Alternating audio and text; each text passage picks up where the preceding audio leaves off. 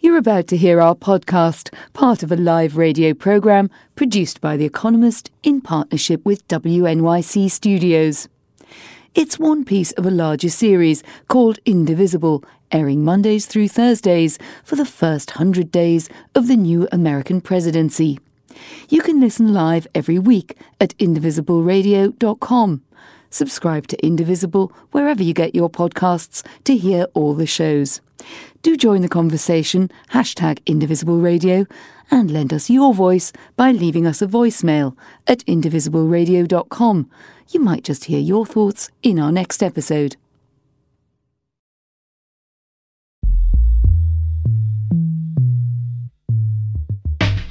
This is Indivisible, Public Radio's national conversation about America in a time of change.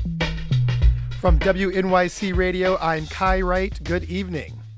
And I'm Anne McElvoy, here from The Economist. It's Monday night on Indivisible, so Kai and I are both here to talk with you about the global context of the first 100 days of that Trump administration. And later this week, President Trump will have one of his first big public tests on diplomacy. He's hosting Chinese President Xi Jinping at his Mar-a-Lago country club, and the entire world will be watching to see how these two leaders get on. The White House has already been talking tough in the build-up. Here's what Sean Spicer had to say about the meeting on Friday. This isn't a sit around and play patty cake kind of conversation. They're big issues. The president's been making it very clear for decades, frankly, of the challenges that we face. And I think he wants to have a very good and respectful and healthy relationship. But he also wants to make sure that he tackles the challenges and the problems that are facing American workers, American manufacturers, and get to them. So tonight we're going to focus on a couple of huge issues that the U.S. and China are going to have to deal with together. Trade, as Sean Spicer pointed out there, and the climate, as he notably failed to mention. So we'll talk first about the overall U.S.-China relationship and in particular trade. And listeners, for this first part of the conversation, we want to hear from people who believe their livelihood is directly affected by our trade balance with China. It's currently about 4-1. We buy 4 times more goods from them than they do from us. Does this impact your work? Maybe you're a manufacturer or you work in manufacturing or maybe something else. But call us up, tell us what you do for a living and what you're hoping that comes out of the talks with the Chinese president this week. 844-745-TALK. That's 844-745-8255. And like I said, we'll get to climate in the second half of the show. But for now, if your work is impacted by trade with China, how so? What do you want to see from this meeting? 844-745-TALK. That's 844-745-8255. Or tweet us using the hashtag #IndivisibleRadio. Well, joining us now to talk about the upcoming visit from China's President Xi Jinping is Michael Oslin. Michael is a resident scholar at the American Enterprise Institute, and he's author of a book, The End of the Asian Century. And it's been quite controversial because it's suggested that we might need to think again about China's foreign policy and its economic fate in the next years and what the right American response could be. So, Michael, hi, hello. Good to have you with us. Thank you, Anne. Glad to be with you. Nice to hear you on the line there, but a little buzz on your line, not to worry. The strengths and weaknesses of the two sides, what are they? Because as they meet, each side seems to think that obviously they can get something out of this meeting. It's quite unusual for it to be taking place in somewhere like Mar-a-Lago. I would have expected it to be the full-on Washington treatment. But is this a sense of each side trying to show the upper hand in some way? Well, you're not the only one who thought it should be done in Washington and that it would be, but it is clearly an attempt by President Trump to get the personal touch in and maybe have a bit of a dominant feeling over Xi Jinping. You know, this is how he prefers to negotiate. You asked about how each side is going to be coming in, and it's interesting. Ostensibly, Xi Jinping will be coming in with the wind at his back. You know, he had a very well-received speech at Davos just days before President Trump was elected, in which he seemed to snatch the banner of defender of global free trade and the global trade architecture from the United States.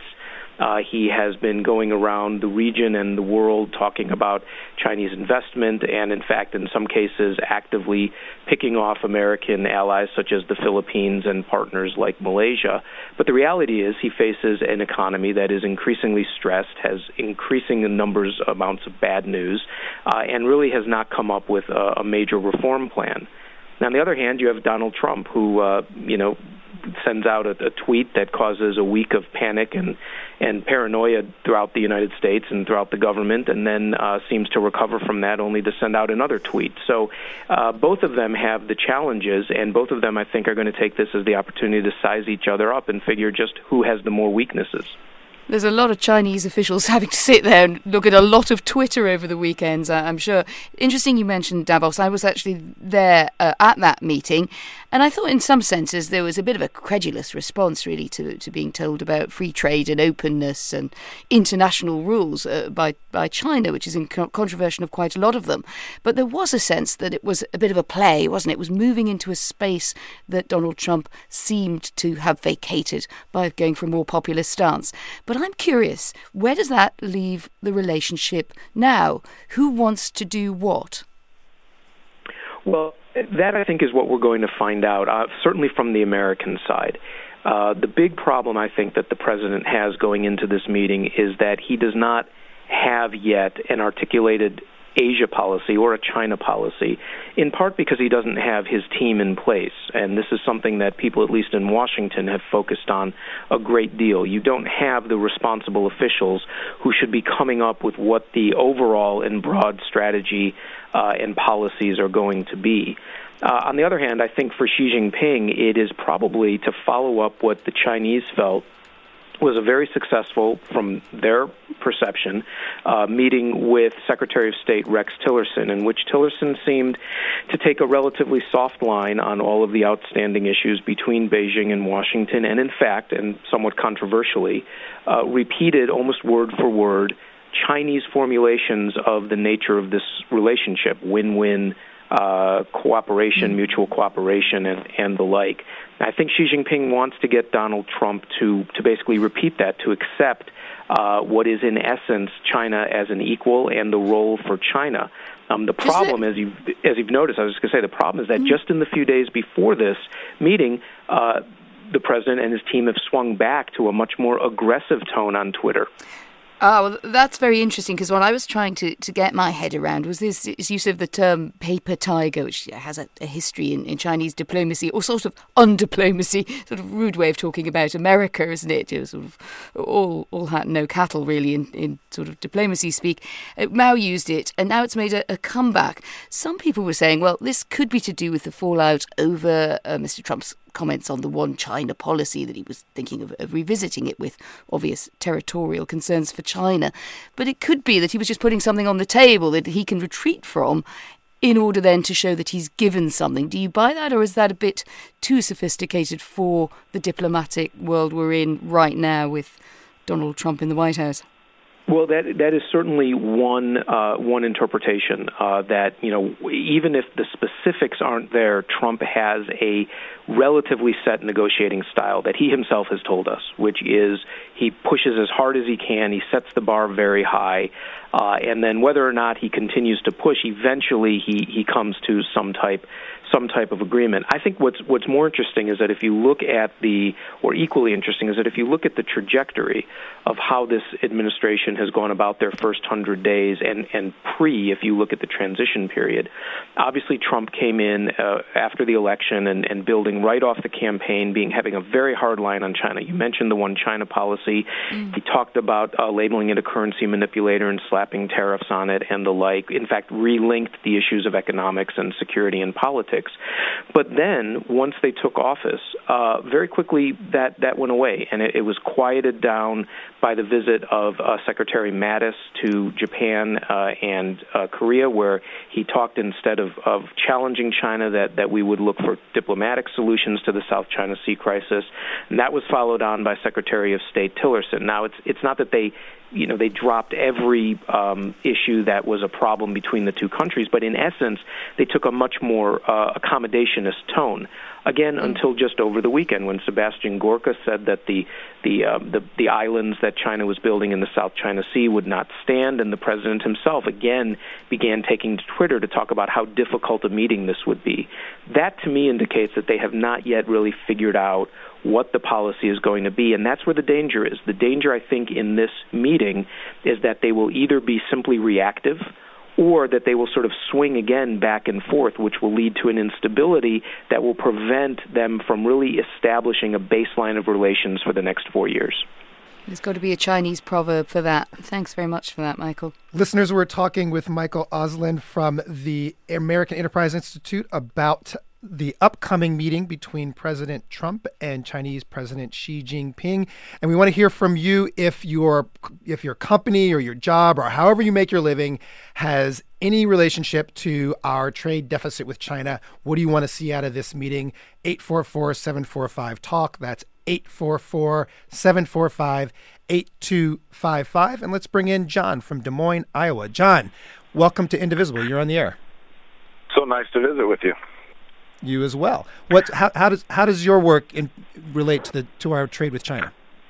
I work for a major manufacturer that is worldwide, and our wages are a fraction of what they were a generation ago in manufacturing, mostly because we don't have enough manufacturing jobs to go around for qualified employees. And our wages in this country are on a race to the bottom because we're being measured to a worldwide standard of pay. And can you clarify? I'm sorry, John. So you are hiring in that company, or you work in that company? I work in that company, and over the last 20 years, our wages have fallen to below half of what they used to be. Benefits slashed, and not because the company's not profitable. It's because there aren't other jobs that this company can lose their employees to. We need healthy job base in this country. Otherwise, the manufacturing jobs that do remain still don't have to pay anything. What kind of manufacturing job is it, may I ask? What kind of stuff do you guys manufacture? It's agricultural manufacturing. Okay. Michael, what do you think of this in terms of what could come out of this meeting? If John feels like he's in a place, he's in Des Moines, Iowa. He's working in agriculture and manufacturing. He feels like there's not a lot of labor mobility, and that has something to do with our trade with China. Do you think there's something that could come out of this conversation that would improve John's situation? Well, I think it's a broader question that the president has raised about fairness of trade. And I'm from Illinois, so I understand well what John's talking about. And this is something that goes beyond China, and it has gone on for decades. There are obviously different elements to the question of how you try, at least first, to stabilize the situation, and then, as the president promises, to reverse it, bring some of these jobs back. One is the question of the free trade agreements and what he believes that they are not fair, that we've been taken advantage of. And that is something that where China has had an outsized influence over the past, basically since it got into the WTO back in the mid-1990s, is true. But that is also something that those jobs were disappearing and beginning to disappear long before that. Competition from Japan and from Korea and other lower-cost producers. One other element that the president, got a lot of attention during the campaign about was the question of currency manipulation. I think he's wrong in that China is actually, what they're trying to do is prop up the renminbi because of the macro weakness of this economy.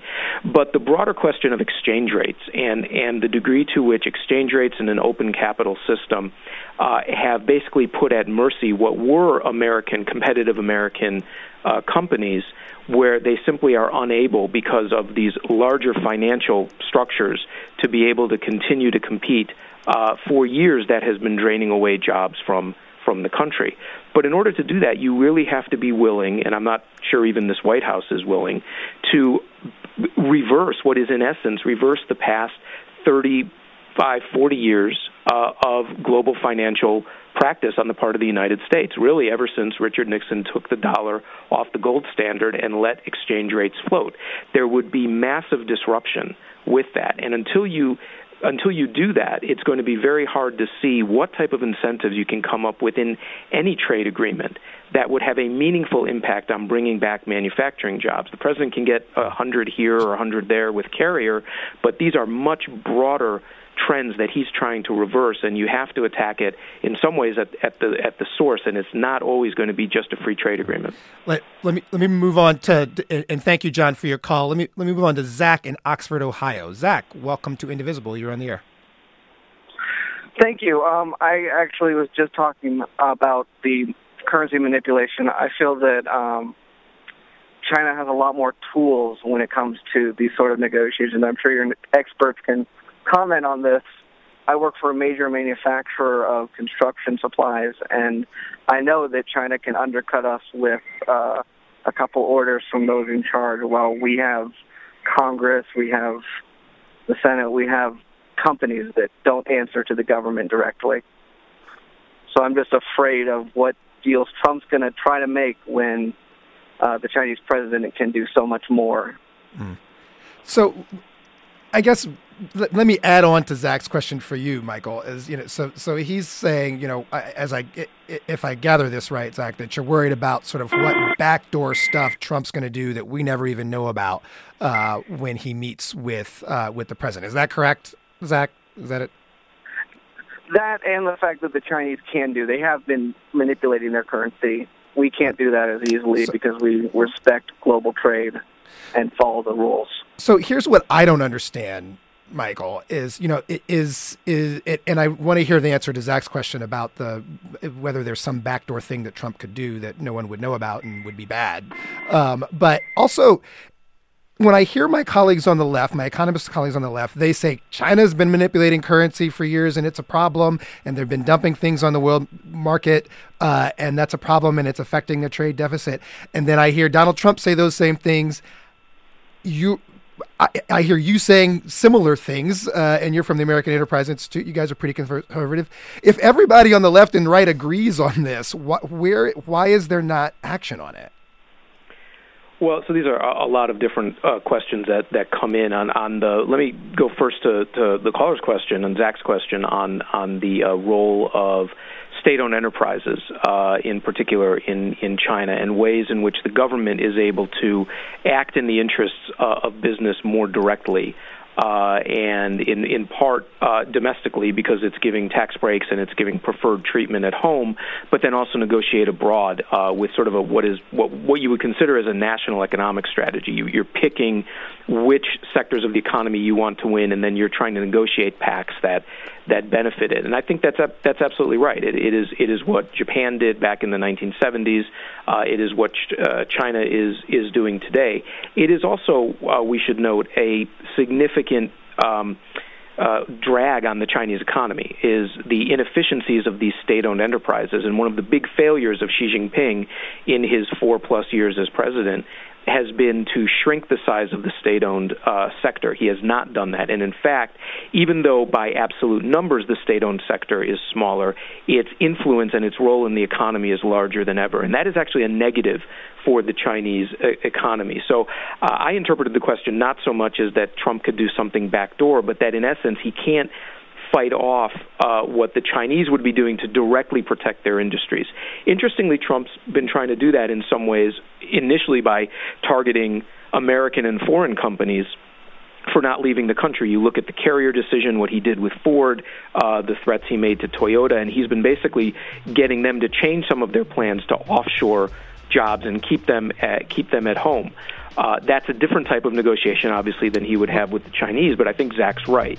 We, because of the system we have, you can't advocate directly on behalf, or at least as easily, for a company. In terms of the action, it's basically, I think, because first of all, China is changing. Michael, let me interrupt you. We're going to have to take that after the break. We're going to take a quick break here. We're talking about how your work is impacted by the trade deficit. Stay with us.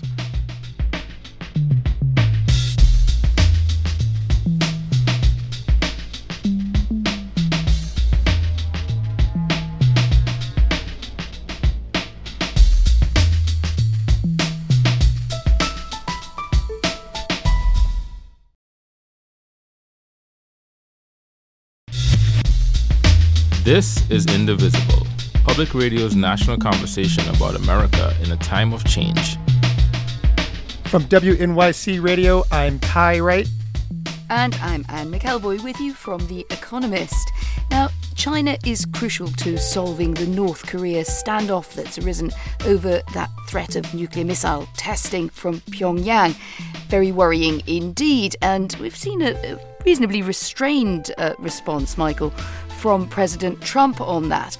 Is that because he believes that he can put some pressure on China to deal with Pyongyang, or is Pyongyang and indeed the entire North Korean situation out of the control of anyone, even someone of the boundless self-confidence and ambition as the new president?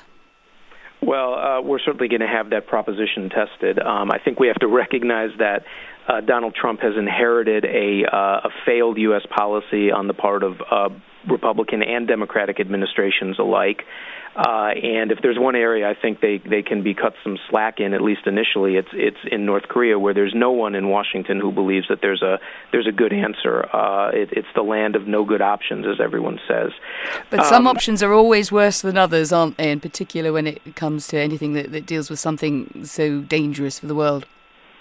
Yes, I mean, obviously a miscalculation on the part of the U.S. or its allies that causes Kim Jong-un to feel that he had nothing left to lose would be a tragedy. But short of that, you have a situation where no one really has real leverage. I think we're mistaken if we think that China has political leverage over Kim Jong-un. I think it's been made pretty clear that they don't, and you can see his actions in assassinating his uncle, who was Beijing's man in Pyongyang, certainly the most recent assassination of his half-brother, who was being protected by China, they don't have political leverage. They still do have economic leverage, and I think that the best card that the president can play is to threaten Chinese banks and companies that are abetting the North Korean regime to the tune of billions of dollars a year, and to threaten them with sanctions and other actions to get them, and there are hundreds of them, by the way, to get them to try to stop supporting this regime and giving it a lifeline.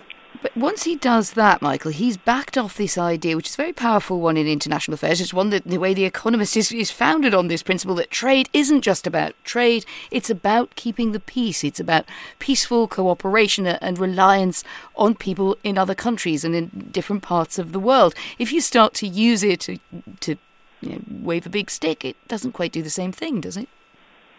Well, I think certainly the idea that trade is to create a more cooperative world and a more cooperative set of relations is correct when you're talking in particular about nations that share similar values and similar regimes. I think it is being increasingly tested by relations between different species of regimes, so to speak, different types of governments, and the manipulation that you do see.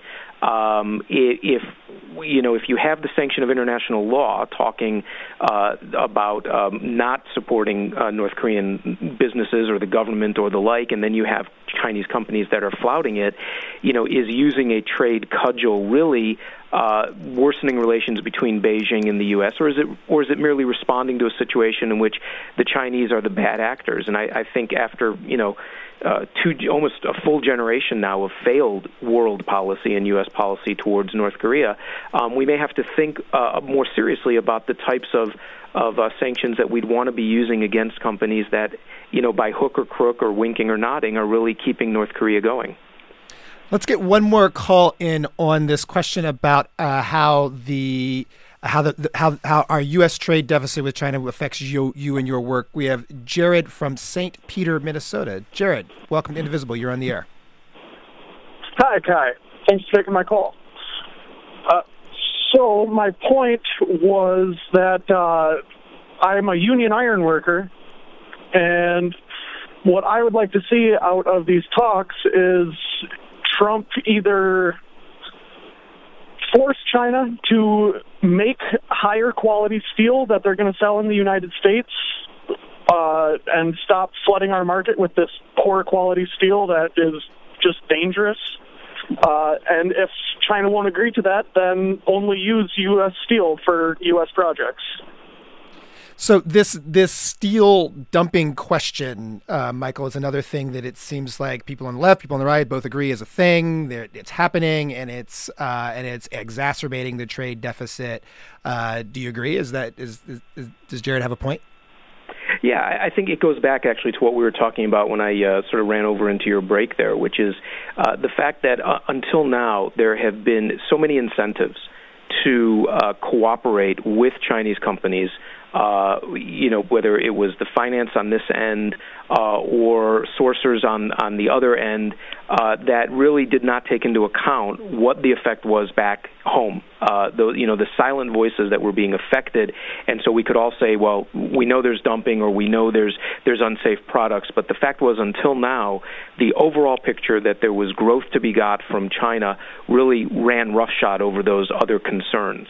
But I think that era is ending, and that's what I wanted to say was, first of all, China itself is changing. China, the economy is slowing down dramatically.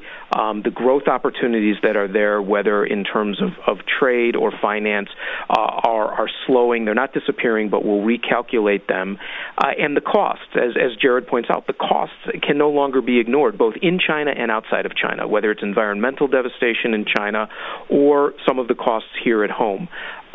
Free trade, the president is right, should be fair trade. And here, he certainly seems to ally more with those on the left on this equation, which is not necessarily wrong, of course, to look at those impacts and to try to figure out, are we in a new era where maybe you will accept more inefficiencies or less opportunity for profit if what it does is, number one, resolve clear inequities, such as dumping or currency manipulation, or what it also does is ensure that you have a stronger social system at home. Other countries do that. Japan, for example, has done that. And maybe it's time to think about that here. It requires a change in thinking, but you do have to carefully calculate out all of the implications, the economic implications, the political implications, and diplomatic implications of doing so. But certainly raising the question cannot be wrong. Well, we're going to let Michael Auslin, author of The End of the Asian Century and a fellow at the American Enterprise Institute, go. Thanks for joining us, Michael. It's my pleasure. Bye, Michael. And we're going to pivot because, as you can hear, there are a great many things to think about with the U.S.-China relationship, and one of those is the climate. So joining us now for that conversation is Andy Revkin, senior reporter for climate issues for ProPublica. He's been reporting on climate change since the 80s, mostly for the New York Times, and we're glad to have him. Andy, thanks for joining us on Indivisible. It's great to be with you.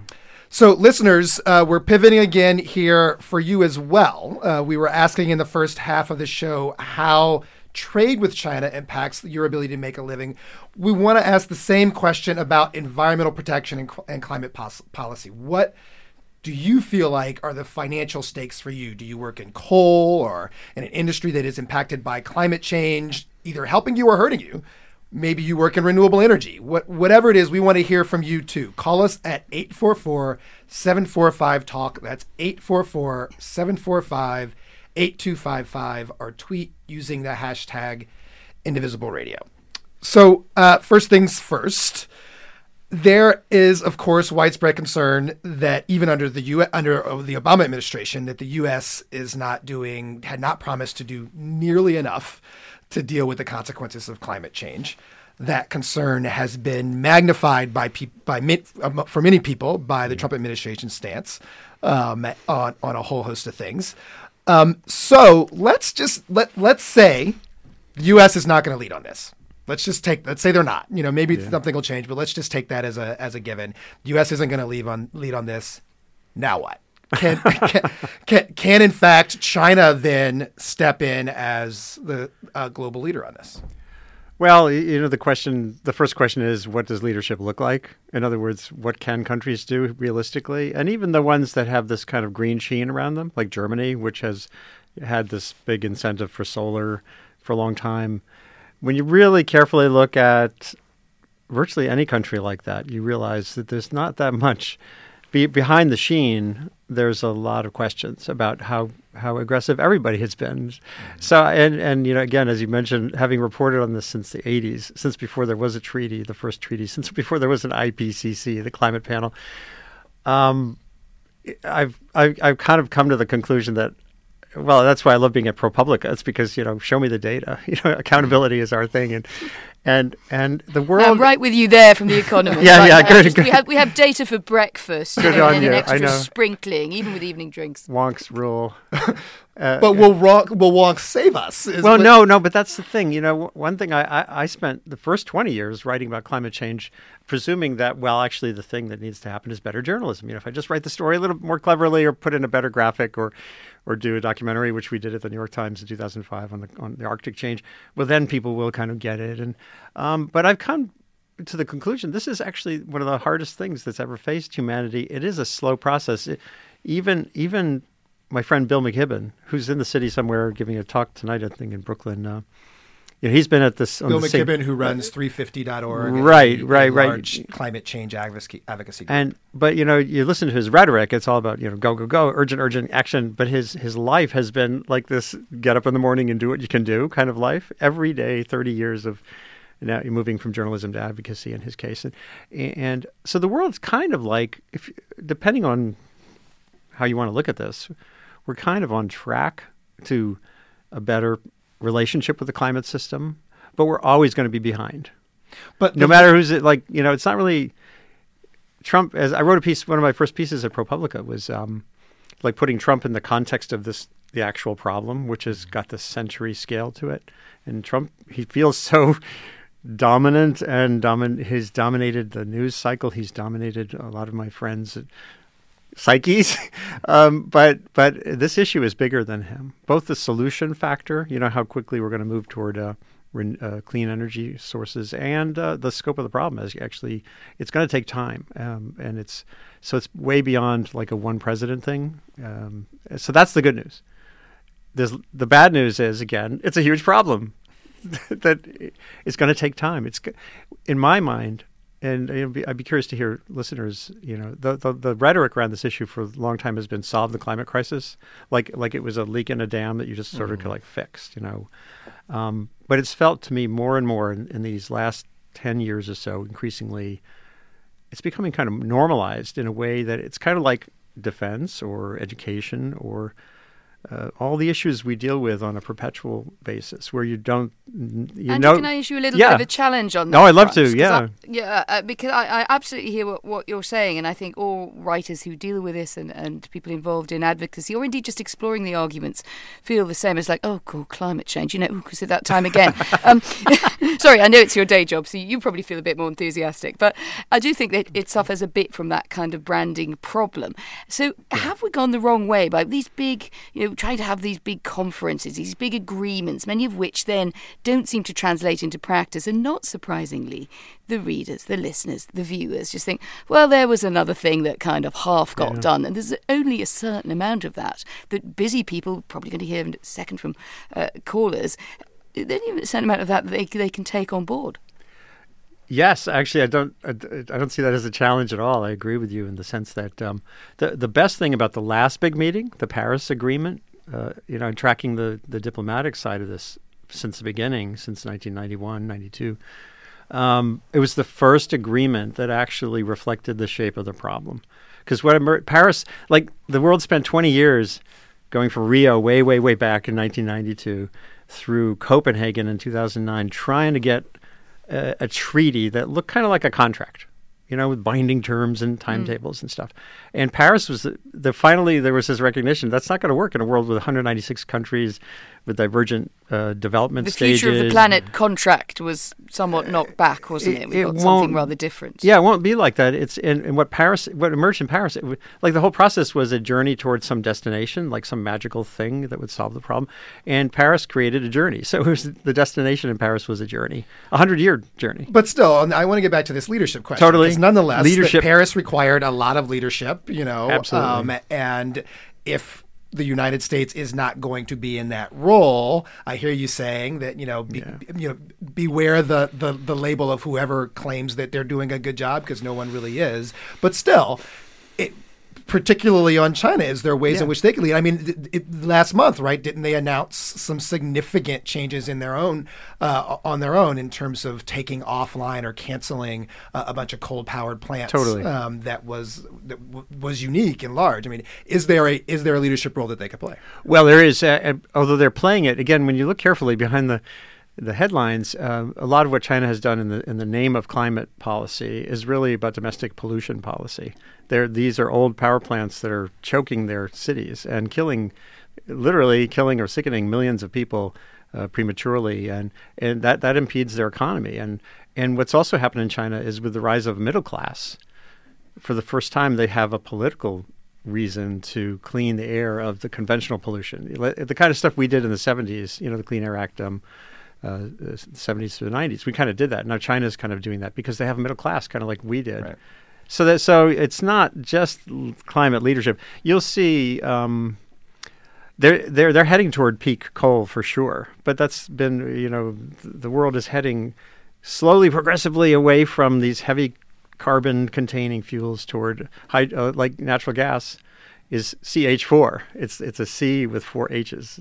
It's not it's not all carbon. It's fundamentally a cleaner fuel to burn than coal. And China they want all the natural gas they can get. They're doing all the renewables they can get. They're still going to use more coal before they transition completely. Oh, and nuclear. So they're like the all of the above place. And they've done great things in lowering the cost of solar, for example. And that's where Germany should get some credit, because they created this subsidy for solar panels that allowed China to sort of ramp up its manufacturing and make them super cheap, so that now we can have an industry of people installing them on roofs. So China, they're leading. Not unproblematic in Germany, it must be said, however. No, I know, in terms believe of me. Price, workability, just one of those things that's still work in progress. Let me squeeze in a call before we go to break. Danielle from Boone County, Iowa, you're going to get the last word before we go to break. Danielle, quickly, what would you like to chime in? I live in a colony of China. Iowa is growing a lot of hogs that China consumes. It's polluted our air and our water. I teach environmental science, ecological restoration, and environmental ethics at 2 different universities. And my students are embracing the future with hope, with knives in their teeth, and some fear, because they don't think we will do the right things. They're not invested in this buy everything you can economy. They recognize that experiences are more important than accumulating goods, and they're ready to be asked to be challenged to lead us into the future. And I have solar panels on my barn roof. I make electricity. I don't consume it. I heat with wood. I eat venison. And we all must live bioregionally. And by the way, Andrew, I've got your book sitting on my bookshelf. I'm looking at it right now. A plug for Andrew's book. What's the name of your book, Andrew? Well, it must be very old because I haven't written a new one lately. But there was The North Pole Was Here. There was Global Warming. My global warming book came out in 1992. So bioregional. It's slow reading. We're going to take a break. Knives in their teeth. Leadership from the students in Boone County, Iowa. We're talking to Andy Revkin, senior reporter on climate issues for ProPublica, about U.S. leadership and the U.S.-China meeting coming up in Mar-a-Lago this week. We will be right back.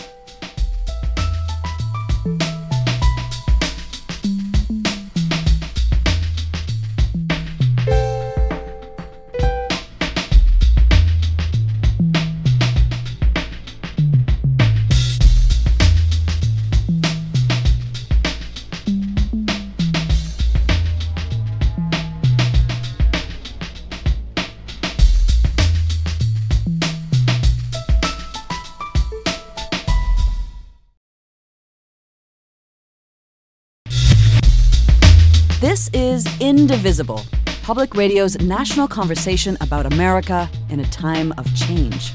From WNYC Radio, I'm Kai Wright. And I'm Anne McElvoy from The Economist. We're talking with Andy Revkin, senior reporter for climate issues for ProPublica, about the big meeting that's coming up this week between President Trump and President Xi. And amongst the things that we're curious about is who's going to lead on climate, if either. And we're taking your calls, too. We want to hear from you. If you feel like your livelihood is impacted one way or the other, for better or worse, by the efforts to control the consequences of climate change, give us a call, 844-745-TALK. That's 844-745-8255. And on the subject of folks' jobs, Andy, let me play you a clip. This is, so President Trump has signed a series of executive orders rolling back a bunch of regulations from the Obama era, with the notion that they're going to spur job creation, particularly in coal country. And here's what he said as he was signing those orders. Basically, you know what this says? You know what it says, right? You're going back to work. That's what you're going back to work. So he was talking to what appeared to be some coal workers lined up behind him, though there's some suggestion that some of those coal workers were actually coal executives. But is that true? Can this actually put people back to work in the coal industry? There's a tiny prospect. There's a line of things that could be done. It's sort of like greasing a few gears to get some exports of coal, and slowing down the clampdown on regulations might have a little bit of an effect in terms of coal being competitive in a couple places, but overall, it's not the fuel of the future for sure. And as you've seen, anyone tracking coverage of this from every standpoint, including from coal country, you see it's automation and all the same things that are taking away jobs in other arenas are a big chunk of the job loss in coal. And it's not like an American president can just sort of magically wave a wand and say, go back in the mines. It's just, for the most part, it's not going to happen. And you can't wait. Is that hopeful? So demand for coal has changed and is changing. I mean, demand has changed, and production, the way it's produced has changed. These giant shovels out in Wyoming that dig out the coal there, it's not a job creating thing. There's that macroeconomic effect of having energy, but we have abundant gas. Natural gas is every analysis over and over you think is like, okay, well, now we know there's a lot of gas. Then it's like, yes, and there's even more. Below the Marcellus shale, there's another layer of shale that's, as soon as the price of gas will go up, then the drilling will proceed. And there's enough there for a lot of years going forward. And this is this bridge, to a post-carbon world, it's not a coal bridge. And by the way, see, Trump has had this magical. He has waving two wands at once. We need more natural gas, one wand, and we need more coal jobs, two wands. But they're actually fundamentally competitive. You can't wave both of those wands at the same time. And there's this kind of magical thinking, or I hate to think that there will be disappointment in coal country. I think people who might have had their hopes raised for whatever reason are not likely to see them assuaged or met. Let's bring in Will from Tallahassee, Florida. Will, how you doing? Welcome to Indivisible. You're on the air. Thanks, guys. I really appreciate it. I just want to say that I listen to you every night after class, and I tell all of my friends to do the same. Wow. After what kind of class? Wow. Yeah. It's graduate school, public administration. Okay, well, we're glad to hear it. So, how does your graduate school in public education connect to the energy questions that we're talking about here? Well, it's not quite the school that I wanted to talk about tonight. I've actually spent 10 years working in restaurants and hospitality, and then my dad did it for 35 years before me. And we live in Florida. We're surrounded on three sides by water. I think only Hawaii has us beat there. I definitely feel that the more the United States ignores the climate issue, the more we suffer here, specifically in Florida, because we depend so much on that tourism revenue. Well, Florida is sea level rise in Florida are not friends. At least the Florida the humans enjoy. Florida has been underwater before, and it'll be underwater again. It's a question of the pace of change. The rate of sea level rise is highly uncertain. It's one of the parts of the climate picture. We know, the basics are clear. Greenhouse gases actually work. They make the world warmer than it would otherwise be. But the pace of sea level rise between now and, say, 2100 is still kind of uncertain. But as the New York Times, my buddies, I was at the Times for a long time, recently reported, you're already seeing routine flooding, not even storm-related flooding on Florida's coast, and also other parts of the East Coast, because it's an area where sea level rise is having more of an impact already. The Atlantic is kind of sloshy.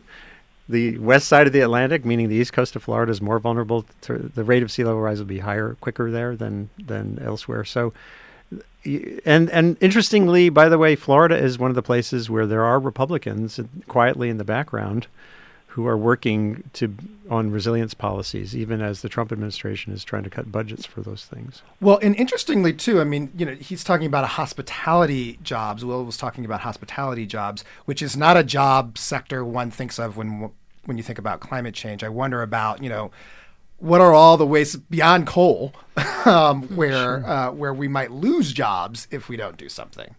Well, the things, look at, it was in Thailand 4 or 5 years ago where the supply chain for hard drives, I think it was hard drives, got completely disrupted by epic flooding. And they had built these factories in areas that were floodplain. And anyone who's not thinking about that, any business can be vulnerable to disrupted supply chains. We live in a global economy, and where your widgets come from or your food or whatever can be very disrupted by these kinds of climate-related events. So that's kind of there'll be these.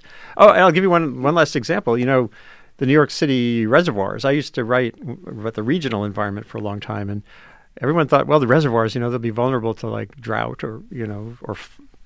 But it actually turns out one of the things that happened around 1999, I covered there was this winter heavy rain, super rainstorm, and after snow, and the reservoirs got all muddy. Turbidity, it's called. And turbidity is not your friend if you run a water supply system, because bacteria and stuff like to grow in that silty part of water. So the city was suddenly thinking, oh my gosh, this isn't just like about running out of water. It could be about silty water from heavy rain. It's not. It's like too much rain isn't necessarily good, even if you're thinking about water supplies. So those kinds of unanticipated consequences are there for water systems, for the way we work and move. We're so mobile and connected now that it'll be some of the things that'll happen will be things we haven't thought of. Or if you're not thinking in that's what resilience thinking is. Let's take a look, though. Could we just take another look at perhaps at the other side of the argument and talk about Scott Pruitt, Trump's EPA administrator, so environmental protection is his bailiwick, and he fits into that category, which is sometimes called climate science denier. And so listen to this from a CNBC interview last month when he was asked if he believes that carbon dioxide was the primary driver of climate change, and here's what he said.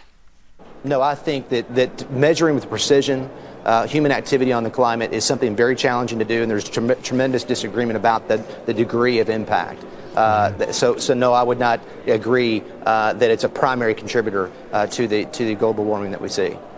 Oh, that's such a funny, it's a classic dodge, because it's like saying you're approaching an intersection on a highway and you're arguing about the speed of the truck that's coming the other way.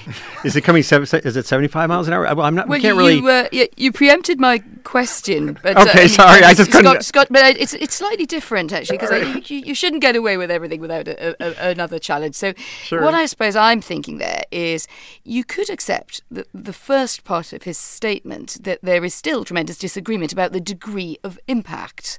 That if climate change works out over a certain period of time at 1 degree, that's different from 2 degrees, where it really starts to get very dangerous indeed, and obviously thereafter lies catastrophe. So do climate change acceptors, we've talked about the deniers, they always get the rude word, do the acceptors need to be a bit more precise about what we actually know?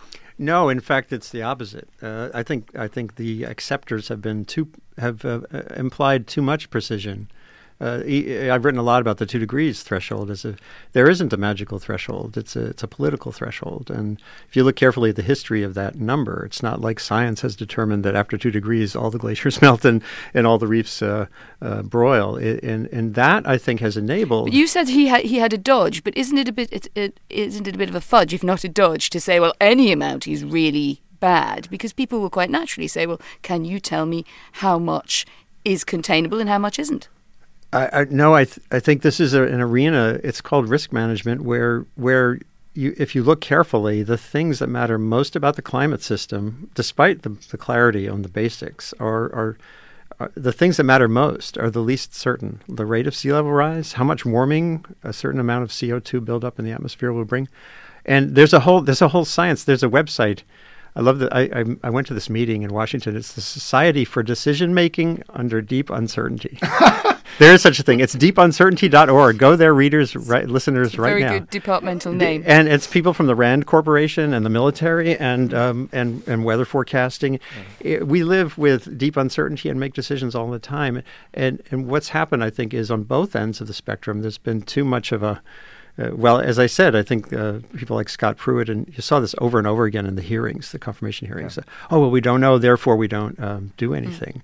And it's just that not that kind of problem. Well, exactly. The fact, even if you don't know, it doesn't mean you don't have to do something. Well, rather, it's the opposite. Yeah, if you don't know, you should act. Just to give you one more sense, see, then you end up in this like weird world where you think, well, if more science happens, it'll magically make things simpler.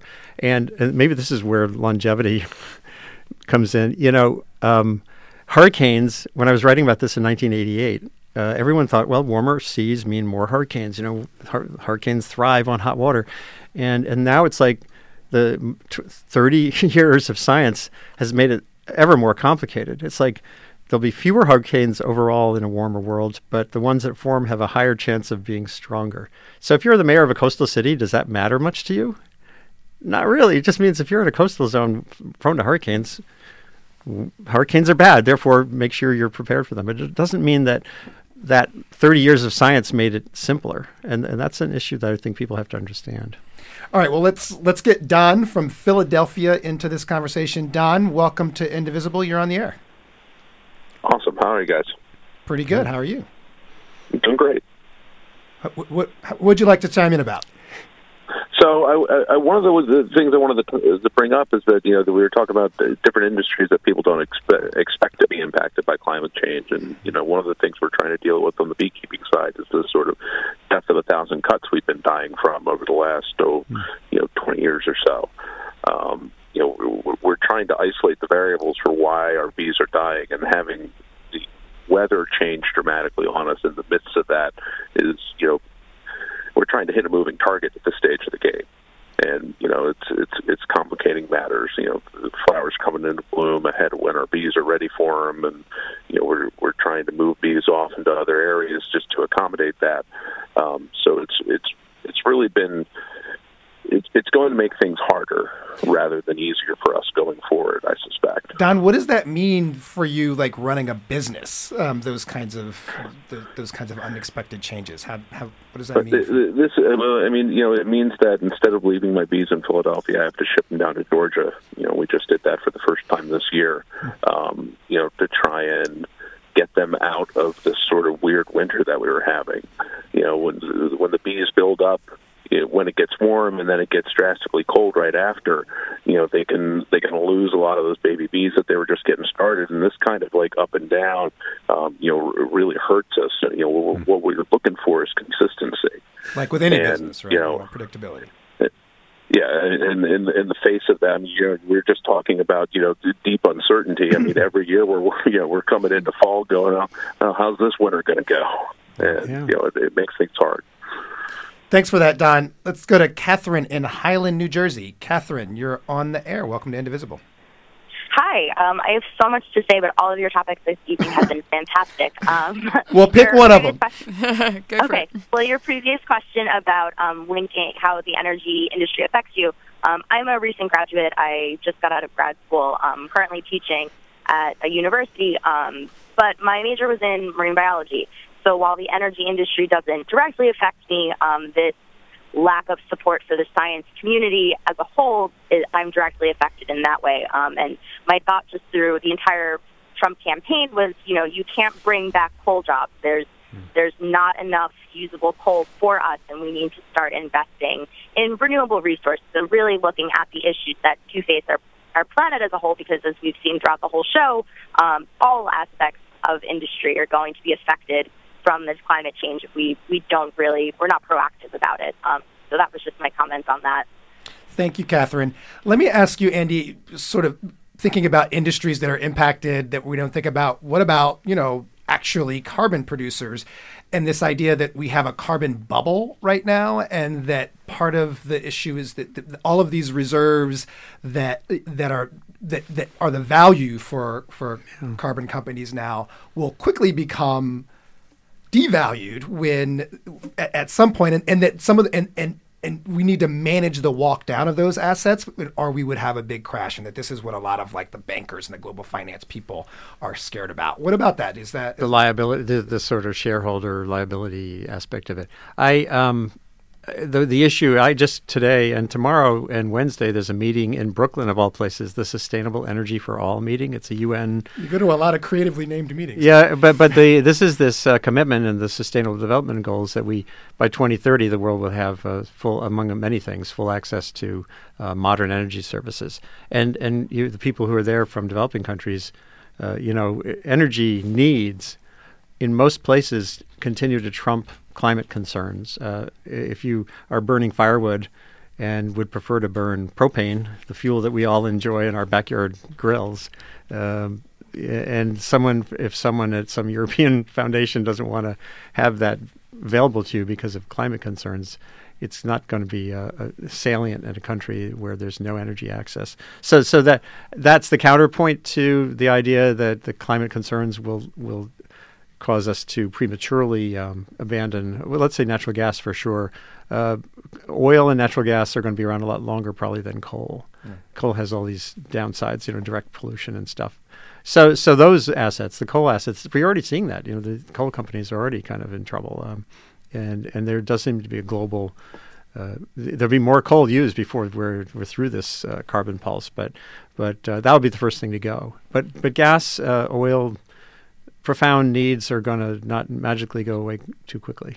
To come sort of full circle on my initial question on who's going to lead on this thing. So if the federal government doesn't lead quickly, can states lead? Is it reasonable to believe that states could take over this and fix it? Well, just today at this meeting, actually, states and cities have been sort of vying for the leadership role. Former Mayor Bloomberg was over there, and he's been pushing this idea for a long time. But I heard interesting things like if cities in Europe are starting to banish diesel cars from their downtowns, and that could end up being this pulse of sort of a shift in what car companies choose to make, because cities are sort of nudging their way into a leadership role. So that's possible. But I love the idea that the students in Iowa with the knives in their teeth, to me, they're the leaders. And the worst thing that could happen right now is for Trump to defund basic science, and so that people aren't in a position to lead. Science and students. Thanks to Andy Revkin of ProPublica for joining us, and thanks to you for all of your calls. You've been listening to Indivisible. This is Public Radio's national conversation, airing 4 nights a week for the first 100 days of the new administration. Tomorrow on Indivisible, WNYC's Brian Lehrer talks to conservative talk show host Hugh Hewitt and progressive MTV News correspondent Anne-Marie Cox about Russia and surveillance. And we're going to launch a new experiment between Indivisible and StoryCorps. You'll hear more about that. I'm Kai Wright. And I'm Anne McElvoy from The Economist. Talk to you next week. Support for Indivisible is provided in part by Emerson Collective, the Ford Foundation, and the Jacob and Valeria Langloth Foundation. Thanks for listening to another edition of Indivisible. You can find all our episodes at indivisibleradio.com, and the conversation doesn't end there. Join us on Twitter using #IndivisibleRadio. And if you didn't get a chance to get on air, you can leave us a voicemail at indivisibleradio.com, and you might hear your voice on our next programme. We're live online, on air, and in your podcast feeds Monday through Thursdays at 8 p.m. EST. We'll see you next week for all the new episodes.